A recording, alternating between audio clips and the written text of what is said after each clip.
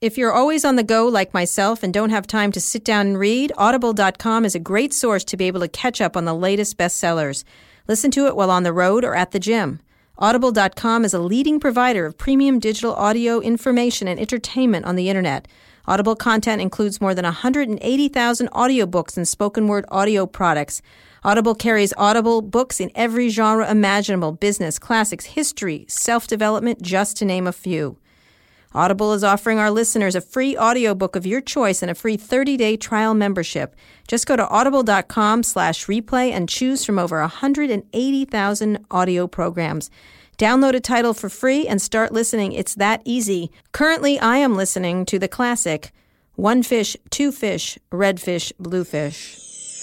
One fish, two fish, red fish, blue fish, black fish, blue fish, old fish, new fish. Okay, that's this genius. One has a little star. Go to audible.com/replay. That's audible.com/replay and get started today. I think you're really going to enjoy this session with someone I've known for a very long time. We like to trade barbs back and forth. We have a great relationship. And he has run a number of companies. He worked at Google. He ran AOL, and he just recently sold it off to Verizon, and I really need him to explain what the hell's going on. So Tim Armstrong, get out here and explain this to me. Tim! There you are. How you doing? Good to go. How's it going? How's it going? I was taking a photo with Andy. Oh, were you? Yeah. Yeah. Former worker? Co-worker. Co-worker. Yeah. Co-worker. So you work for the telephone company now? By the way, I feel very comfortable in these red Verizon seats. Thank you, yes. It's nice of you to do that. But I think the biggest news tonight, actually, is you were acquired by Vox. Yes, and, that was 6 months ago. But 6 months ago, right. But good for it's you amazing that you've always been known as an innovator and disruptor, and yeah. It's your first product that's come out. Everybody else is going right, you're going left, and Recode Water is it's a great business. the first product you came out with after the Vox acquisition. It's very... yeah. It's an attractive. Who would have thought about water? No, I wouldn't. Andy Rubin's talking about the future of IoT, and you're talking about water. You know what? I'm a disruptor. So let's discuss what you're doing, because I really, really need an explanation. I just don't understand what... I do understand what you all talked about, like what you were talking about, but explain to me how you got to Verizon. Sure. What was the thinking behind it? And a little bit of the background of how it went back and forth. You were running as an independent company. Yep. You went on an acquisition spree in content way before everybody else did. Yep. Like now content, these valuations are enormous. Yep. And They're then going to get higher, by the way. I think. What? They're going to get higher, I think. Okay, Yep. great. Good Yep. for me. So what prompted you to do this?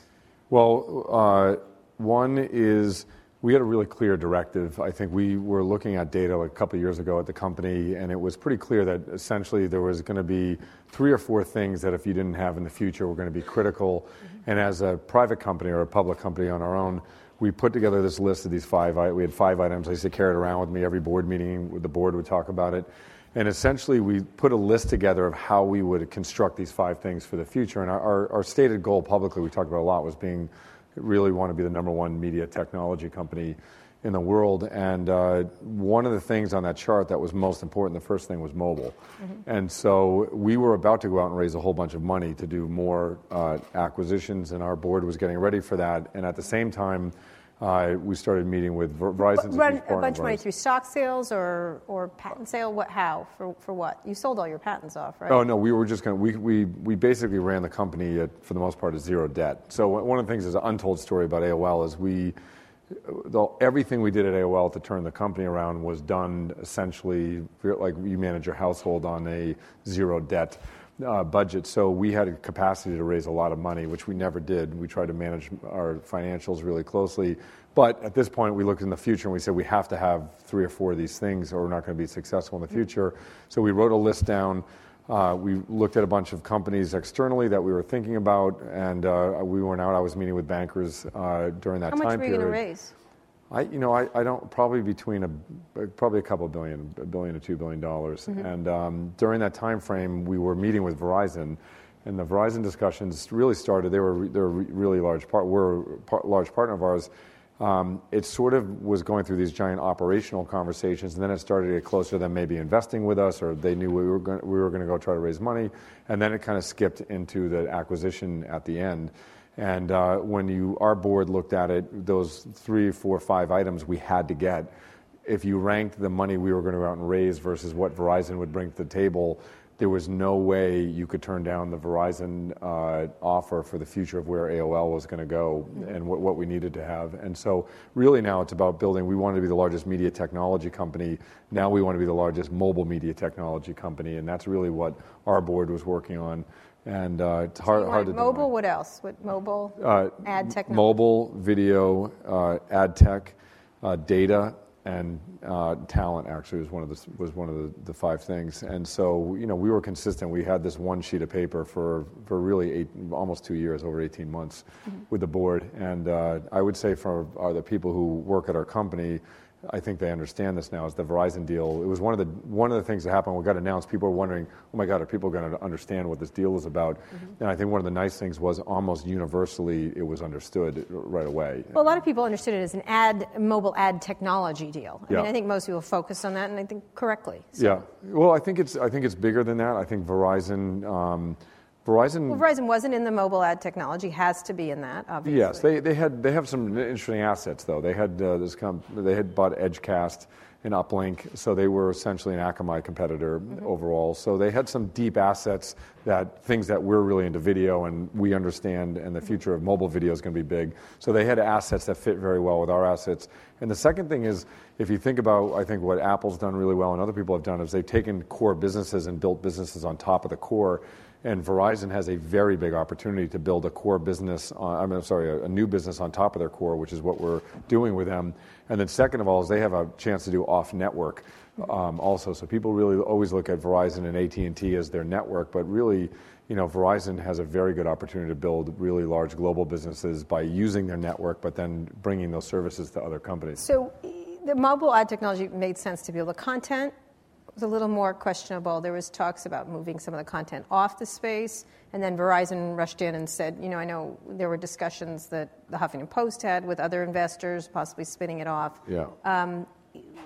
Well, we were having discussion when we were thinking about raising money. We had been meeting with other partners to think about what we did. How do we raise money? Do we do JVs with some of our content stuff, with ad tech assets? So we were out basically trying to do the best thing we possibly could for the company in the time period. And Verizon's very interested in content. We just launched Go90, and that's a very large, significant investment overall in high-quality content. So, our brands are going to be on Go90.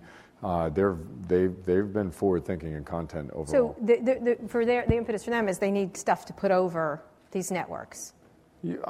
It's bigger than that. I think Verizon understands. They have an incredible network, by the way, they've built, and now they're going into IoT. They're in telematics for cars. The media opportunity for them is to actually build something on top of Verizon, but then take it out to other carriers also. So if you think about the assets we have that we can bring to the table, as another carrier, you either have to trust that Apple or Google or someone's going to help you get into this side of the business, or it's going to be somebody who could actually white label a service like we have.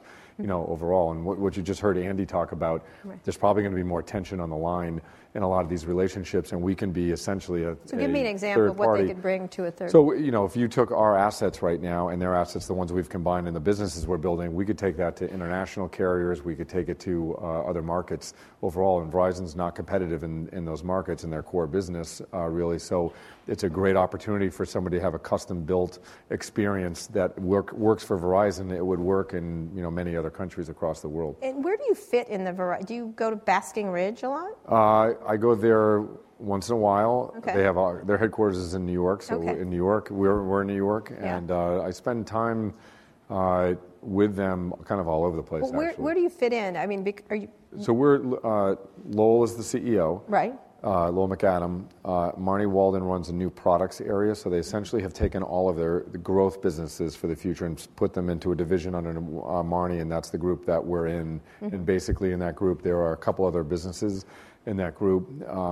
So we're essentially the media strategy. They have multiple different strategies in that group that are going to be built for the future. So essentially you became an employee like I did, right? Yes, we're both employees. Okay, good. So how is that? What is that like going from a CEO job It's funny. I've been in all different kind of levels in organizations over time, and started a company myself, and or two companies. I don't really care. I'm interested in doing work. I think for me, the most enjoyable thing about the Verizon deal personally has been the fact that I can actually do more work. I probably am spending more time when you're a public company CEO. There's benefits to being a public company, and there's not benefits. But one of the big things that's not a benefit is the amount of how you spend your time. And I would say probably 30% of my time was spent in ancillary things. Mm-hmm. So now I'm spending my time, our management team right now does 8 a.m. calls every morning where we talk about supply and demand of the business, the products that are coming out. And so for me, it's a game changer, and being able to focus on the business. What do you actually do every day? What do I do every day? Yeah. Depends. Do you want to really know what I do every day? Yeah, I really do. So I'll tell you what we do. All right, okay. So we've organized our company into what I call buckets. Okay. So Mondays, we basically spend doing what are essentially more internal things, the executive meeting, those things. Tuesdays, we run partnership and product meetings, and I have a huge HR meeting that we talk about talent and those things. And then Wednesday, Thursday, Friday, I'm typically out on the road seeing partners, customers, M&A targets, those things. We've been active this year. We did the Verizon deal, we did the Microsoft deal, we did the Millennial deal. Mm-hmm. Meanwhile, we launched a new programmatic platform. We launched a huge series of new video assets overall. So it's been a really busy year. So you've had the ability to do M&A that you can generate, and they will give you the money for. Yes, correct? Yeah, and that was part of it. I mean, we essentially shared our strategic roadmap with them, and they shared their strategic roadmap with us. And I would say a lot of the capital that we've invested this year and over the last couple of years has been, we're in a good position right now from an asset standpoint. So it's not like there's Verizon's going to be writing giant open checks to things we're doing. We've been pretty careful about using money. But I'd also say that they've been really supportive. I mean, we did the Millennial deal, and the Millennial deal, I think... you picked that up for a song. I mean, that was going...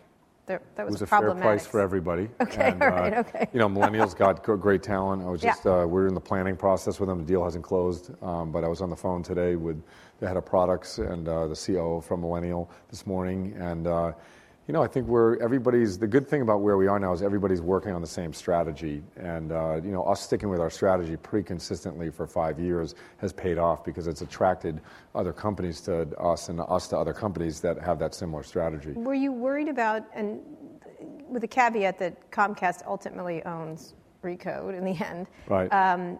Worried about the influence of Verizon on your content businesses? No, I think that... people there were worried, very, Yeah, people out of the gates were concerned. Just, I think when there's any acquisition, people don't like to know what's going to happen. Right. The reality is, I think Verizon's... Because they had some experience before Verizon where they were meddling a bit in the content area. I don't think they were, actually. I wasn't... I wasn't there then. I wasn't there then, but other people have raised that, and I've heard Verizon talk about it. And look at Lowell McAdams is a great CEO, and I think he understood when he was acquiring our company, and Marnie does, we talk about it a lot, is when you have a content business, it's a creative business. And even for me, if you talk to the people at AOL and TechCrunch or Huffington Post or Engadget or those type of things in general, they basically run their own show. Like content is their own thing, and we do a lot of business stuff. We try to look for how to scale them up, give them resources. But the reality is, if someone's telling you what to do, which I'd like to see that, it wouldn't be Recode. Right. That's the reality. Except that it happens in a lot of places. I mean, what if all of a sudden the Huffington Post front page, Verizon sucks? Like, what happened? Well, no, that's, I've been on the front page of Huffington Post myself. So yes. I think, look at the Huffington Post just wrote a huge piece on one of the pharma businesses on J&J. J&J is a partner of ours. And it was a, really, really significant piece about what J&J is doing with their business. Mm-hmm. And, it was very, very deep, long article in general. And that's the type of thing you have to be willing to do. If you're going to own a content business, I understand what it's like to be on the other side of the press when it's not positive on you. And I think that's the situation, probably that happened. But the reality is the Huffington Post we took it from 20 million users to 220 million, took it global. And you have to trust the fact that the editorial content and what we're doing is important, and you have to stick with it. And the second thing is, I think when we head towards a mobile world, the mobile brands are going to get built are going to be around trust, and there's less screen space. You're going to have services that people really, really want and really, really trust. So I think some of these things are actually going to become more important. So if Noel McAdams came, I don't like that article, what would you do? First of all, I don't think it would happen. And second of all, I essentially told the Verizon people and the people inside of AOL that I would do the same thing whether I was public or private. And I've had people call me in the past who have had things that have been written, and I've just told people, look, the bottom line is they're independent. They get to do what they want to do, and that's why we've been successful at those businesses. So that's what we do. So when you're thinking about content, you were an investor of Huffington Post. How is it going with Ariana? Good, it's going well. Ariana's done an amazing job, I think, and Jared Grush just came back, who's at Spotify, was at GC at Spotify, just came back to be the CEO. So the content businesses are going very well. We're really interested in mobile video. I'd say, like, for us, we're really starting to think very deeply about how do you translate everything that happens on the content properties as much to mobile, but also, about 60% of our traffic right now is mobile overall, and I think video is going to be enormous. So we're really starting to think deeply about how do we transition all of our brands and all of our things to as much as we can to mobile video. What does that mean? From no articles or less? No. We'll still do tech. We'll still do everything we're doing today, but then add on a significant amount of more video. And I think, I don't know if you and I have talked about this before, but one of the things that's been a huge benefit is when the economy went really south in 2008 and 2009, people stopped investing in content, and they just stopped investing in a lot of services. And when you look at the valuations in the content space right now, you look at Business Insider, Ricoh, all the things that have traded this year, it's a massive advantage for us because everyone else didn't invest. There's three phases. There's offline to online, and then there's online to mobile, and then Andy's talking about mobile to whatever's next. Most companies still haven't made the transition from offline to online. The online to mobile transition for companies is going to be epically larger than that first transition. And for us in the content business, as well as the ads business, I see that gap. I've been doing internet stuff for 20 years. I've never seen a bigger opportunity today than since the start of the internet. When you're saying online to mobile, is that? I'm sorry, online to mobile. So mobilized content, essentially. But mobile, the mobile is not really mobile. You have a machine, and that machine over time is getting smarter and better. And a lot of stuff Andy was talking about will definitely happen. I was at another company's board meeting, and they were a couple of weeks ago, and they were showing basically your mobile phone driving. For instance, you go to the gas pump, everybody would have different gas prices when you pull up to the gas thing without touching anything, overall. So if you're a better customer for this gas company, you would have lower cost per gallon. And that the biggest thing I think that's happened, will happen, is when you have 7 billion, 6 billion people with machines attached to them, and the machine essentially is becoming as smart as your second brain. It may not have all the other attributes your brain has, but from a pure horsepower standpoint, the world is going to feel like there's not 6 or 7 or 8 billion people. It's going to feel like there's 12 or 14 billion people. And as a company, you have to think about the fact that when you're talking to a consumer, you have to actually talk to their machine first. And so the opportunity for content and advertising is the second brain that is your phone now, or I call it the machine. That's going to afford massive signals from the consumer back to content and advertising and commerce, but it's also going to afford a much, much, much higher scale always-on relationship. And I think the media businesses aren't set up for that now. The advertising business is not set up for that now. But you're adding 3 billion people to that network over the next 3 or 4 years, You're going to have faster networks. You're going to have more IoT connected. When you're saying that, I'm kind of marking what you're saying, but what does that actually look like? What is that? I mean, if they aren't ready for it now, because basically now they publish and people consume, or you do what Twitter was doing with Moments, where you assemble and make a little show. Yeah, I think that stuff is super. I think it's really interesting. I told you backstage, I think the new Twitter product is really good. But I think it's also really early. And, one of those small things, if you notice, like, a lot of people think about content consumption as coming one way or coming from a corporation to a consumer. And with mobile, one of the things that's happening is if you really deeply look at what types of content people are creating for each other, if you have kids, for instance, if people our age, we may consume a vast majority of the information we get. Some of it's from social networks, some of it's from media companies.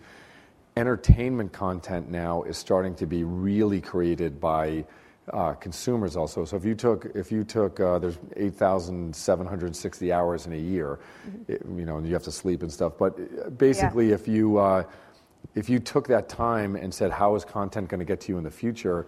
There's a good chance, a big chunk of it that used to be done by corporations are going to be done by other consumers. And like in my kids' school, there's kids creating hour-and-a-half-long movies on subject matters that they care about, and it's getting shared to a small group of kids. It's like 20 kids will watch it, overall. But that hour and a half used to come from Disney or used to come from some other major corporation. They're making hour-and-a-half movies? Yes, it's like if you really look at the people who are growing up machine first, overall, they are really, really using things much differently. And that's not just they're crowding around little screens, they're not watching plasma screens.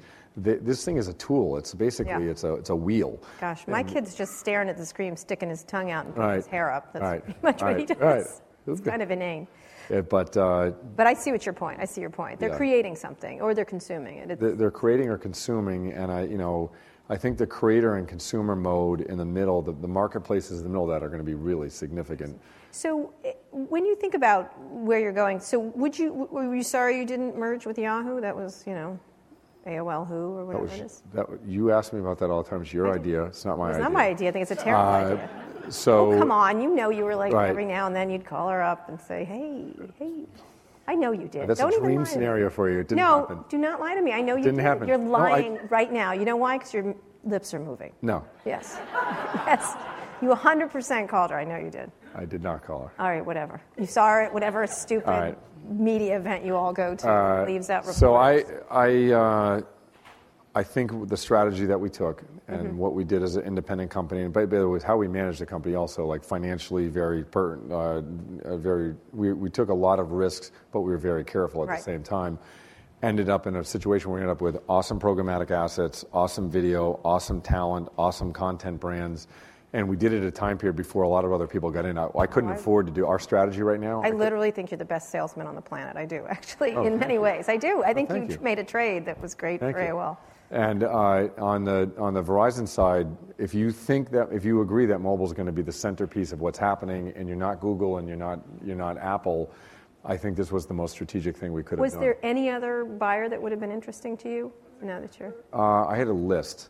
Yeah. So once these things started heating up and we were going to raise money, we had other companies contacting us at the same time, by the way. We weren't calling proactively out to companies. Who was number 2 on the list? I can't tell you. No, you can. What? All right, it's over. What? You can say now. No, I can't tell you. Why not? Why? What's preventing you? What? Why not? You can tell me. No, I can't tell you. No, you can't. Like, this is what you're really good at. No, if I'm the best salesperson, you're the best question asker. Listen, it's just from a grammatical point of view, Yes. you can tell me. Right. You don't want to. That's different. So can is not correct. No, I don't think I might be restricted, like legally, actually, from telling. Oh, really? Yeah. Well, no, you can. Just you'd be arrested or something. I don't know. Why don't you just tell me? What? All right, then. All right, I'll get it out of you later. I'll kick you. Anyway, since you won't be helping me here in a really nice way, which would have been nice for you to do, since you're sitting on my nice chair. Here's the deal. If I thought I could tell you, I would tell you. But you should assume there's other companies that are trying to get into the spaces that we're in overall. Yes. And there's a lot of big companies. If you look at traditional media and you look at some of the internet media companies or whatever, service companies, there's a lot of people trying to get into these spaces. Right. And, we talked to some of them. Yeah. So last question about, the content space, because you were really early to buying Huffington Post. That was a big deal. I flew down to Dallas, if you remember. Super Bowl. I was the only person who didn't go to the Super Bowl. I just left, which was fascinating. Remember that? Yeah, by the way, it was when we did the Huffington Post deal, we called Kara to give her the story. I knew about it, and I agreed to it. You knew about it, and you came to the Super Bowl, and basically we did the deal at halftime of the Super Bowl in Dallas, and then the next morning we got up really early in the morning, and they had set up a quick thing. We did the announcement with you at the Super Bowl. Yeah, it was interesting. What happened was I wrote actually when I came back, but I was the only person on the plane coming back from the Super Bowl before it ended. And I was sitting next to this guy who was watching Eat, Pray, Love, and he was an enormous guy, and I'm like, wow, a dude watching Eat, Pray, Love, and I'm watching like a Bruce Willis movie.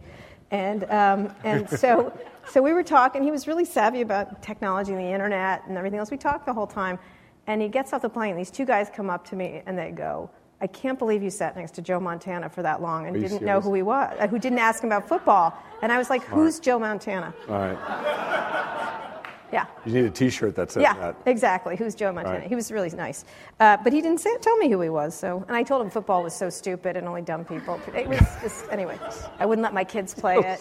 So in any case, you were early to content. This is a long way of saying that. How do you feel about these valuations around BuzzFeed, Vox, all of them? I think they're good. Luke Beatty's here. Luke is from Luke and I kind of started Associated Content together, and Luke was the one who took it all the way. Yahoo ended up buying it, and that was in the mid 2000s. It's gone. Is it gone? I don't know. Yeah, it's gone. But where's Luke? Is it gone, Luke, or is it still? The platform's gone. It's in the back closet. It was a platform company. It's in the back closet. But, back then when we were doing content stuff back then, content was essentially still very traditional driven. There were a few platforms out there that were kind of scaling into platforms. And then I think when you flip to today, the thing that's changed is like an Associated Content was very much a platform B2B type environment business overall. Today you have brands that are consumer brands and they have platforms behind them. As well, and the reality is, if you're a huge media company right now in the traditional space, and you haven't totally made the shift into online, think about the shift that's got to happen into mobile on top of that. And people say, oh, everything's mobile centric now in general, but it still takes another skill set. Mm-hmm. The valuation, since nobody invested in content, I think the valuations when people really wake up on these brands are going to be much, much, much, much higher. So you looked at Business Insider, correct? Yes. And? We came close to doing something at one point. Yeah. And I'm a really big fan of Business Insider. I think Henry's done a great job with that business overall. I've been a fan of it a long time, and I like it. I think it's a good business. And I sent Axel Springer a note the day they acquired it. I think it was a very smart acquisition on their part, and I sent Henry a note also. I mean, I'm a big fan of what they did. What are you going to buy next? I don't know. It's just one of these. I think this is one of these questions. Yes, it is. Like, this is probably not a good idea to discuss. Yeah, you're right. But I think you should answer it. I will say this actually, and this is what I. What area then? Okay, if you want to be coy. I'm super interested in the machine area, like basically how machines and humans are going to interact overall, and how things are going to scale around the creation of things, distribution of things, those things. So I would say for me, I'm 99%. I wouldn't say mobile. I'd say machine focused. Machine focused. At this point, machine meaning what people call it. I find that would be a creepy term, but I like it sort of. I like the machine thing. No, it's a machine. It's powerful. I know. I keep thinking of the Terminator. But all right, next questions for Tim Armstrong, and then we're going to get to some drinking and partying. Tim, Dave Zinman. Question is, what happened between the experience that was like a decade ago where Nebuad tried to sniff all the packets coming in and out of ISPs to target ads? What happened between then and then Verizon making the decision that it was okay to basically take all the consumer data and use it for ads? What changed, and how did Verizon wrap around? We've got to ask about super cookies, too. Answer the super cookie question. So, just to be really clear about it, I think that, Verizon, for what's been announced in terms of what they want to do with us, with data and those things in general, everything is privacy protected, and everything is staying on the network first party. overall. So if you think about all the companies that are out here in Silicon Valley and how much data they have and what they do with the data, overall, I think Verizon's actually being pretty conservative on the data side overall, and what we're doing with data, I don't think is significantly different. And I think it doesn't matter. Although an argument that we're not as evil as they are is not really. It's not. By the way, here's the. I think the reality on these things are, there are laws, and the laws have to be really followed. I think, but the second piece is trust. I mean, you heard Andy just talk about how competitive these spaces are going to be in the future, and they're already competitive now. Overall, I think if consumers don't trust you and you do something to hurt that trust, you're basically going to damage your business to a point. It's not worth whatever you were going to do with the data. So Verizon's probably more sensitive to data than many of the internet companies are overall, just due to their position in the market and what they do. So I don't know if I'm. Who came up with the Super Cookie name? That's like literally the worst branding I've ever heard. I don't know. Not you. Not me. Yeah. I don't know. I don't know if it was Verizon. Did somebody else come up with it? I don't know. I don't know. Someone here probably knows. Awful. Did I answer your question? What do you? You did. I think it's just it's still unclear with the consumer experience, with consumer using a handset and not really understanding, that every tap is potentially data that would get used somewhere. It's going to be hard for that consumer to wrap their minds around what's happening behind the scenes. And so it does strike me, it is a big leap. I'm not an anti this leap. It strikes me as a very big leap from where everyone assumed the carriers were. Yeah. Well, I think, basically if you consider the fact that what Andy just said also is happening, everybody's getting into everybody else's business and everybody has data. I mean, how many times do you download an app these days where the first thing it asks you is, can I have your location data? Can I download your contacts? Forever. The reality is, do you think Verizon and Google and Facebook are going to be more regulated and more careful, or do you think, app number 375 are going to protect your, contacts and data? Maybe they'll do it the same. I don't know, but this is a much larger issue, and it's a real issue. Although still they suck more argument. What? They suck more argument. No, I'm making an argument. You want to be trusted more. Yes. Right. So it's like I think you want to be the most trusted company with this information, and you want to use it the best for the biggest consumer benefit without any downside on it. So yet you still have to use this data in some way. By the way, data, there are very big issues with data. There's also huge benefits for consumers. If you think about how much benefit you get from some of the data already on your phone today, when you use services, it's enormous. I mean, there's a benefit, and I think consumers know that benefit. Walt just wrote a piece today, which was really on this topic, and he said to me, I don't know, I shouldn't say this, but Walt had some ideas backstage, which I think are totally reasonable ideas about how companies should do that, and I think that we should be interacting with those type of ideas around data. Yeah, but I think people should be concerned about data. What? I know it's beneficial, but sometimes it feels like that Twilight Zone episode, To Serve Man. Yes. Turns out to be a cookbook. Yep. Rather than helping us. Sometimes it feels like there's. I think data is oil for this economy, for the whole internet economy, and oil can be used really well, and oil can be used really poorly. Okay, good. That was a good thing to say. All right, go ahead. Hey Tim. Hey. It's a question about in the early days of Google, you gave us two big visions. One was the CMO dashboard, and the other one was the cross-platform advertising. And half of those are your skills. Well. You led there, and that resulted in a lot of things at Google. We acquired DoubleClick and we acquired YouTube, and a lot of the things we see on the revenue side was your vision. And now you're talking about this machine-first stage, the machine, talk to the machine first, if you will. What does that mean sort of 10, 20 years from now for the users, the advertisers, and the publisher? I mean, those are the three pillars of the media industry.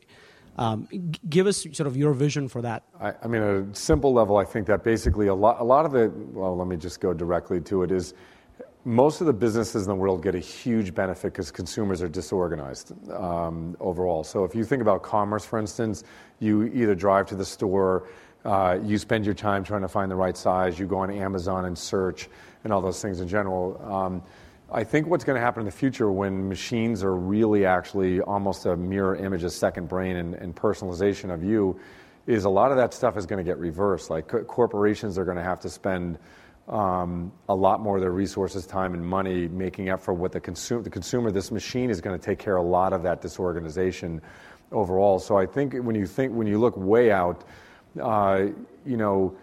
kind of what Andy was saying about dishwashers, like that your whole life will be driven by basically anything that you was disorganized, manual, and took time. A lot of that stuff is going to go away, and the threshold of getting to these consumers is going to be massively increased. And the other thing people aren't talking about right now is the major companies like the CPG companies and some of these other partners now are starting to try to figure out how to go direct to the consumer. So you have Amazon and Walmart basically creating an environment with those CPG companies, and those type of people are very skittish about dealing with them.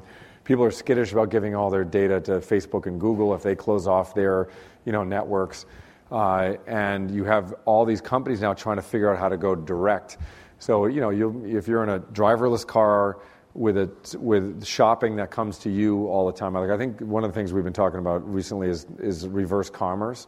Like a lot of stuff in the economy could actually come to you. You don't have to go get it. And almost every major company in the world relies on us going to find stuff, even in the B2B side, overall. And I was at a major company that sells jet engines and a bunch of other stuff recently, and their model is basically as the plane is running, they're getting in the future going to get so much data off that plane that they're able to deliver. You just heard the GE. Deliver.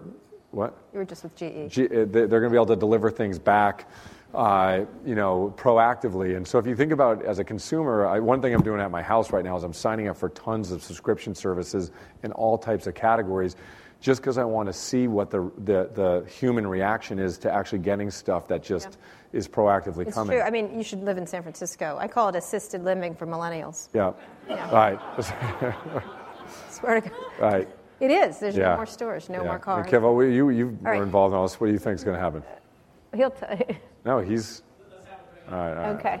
Quick question. Very quick follow-up to the thing that Dave asked. You mentioned that a lot of apps ask you for their...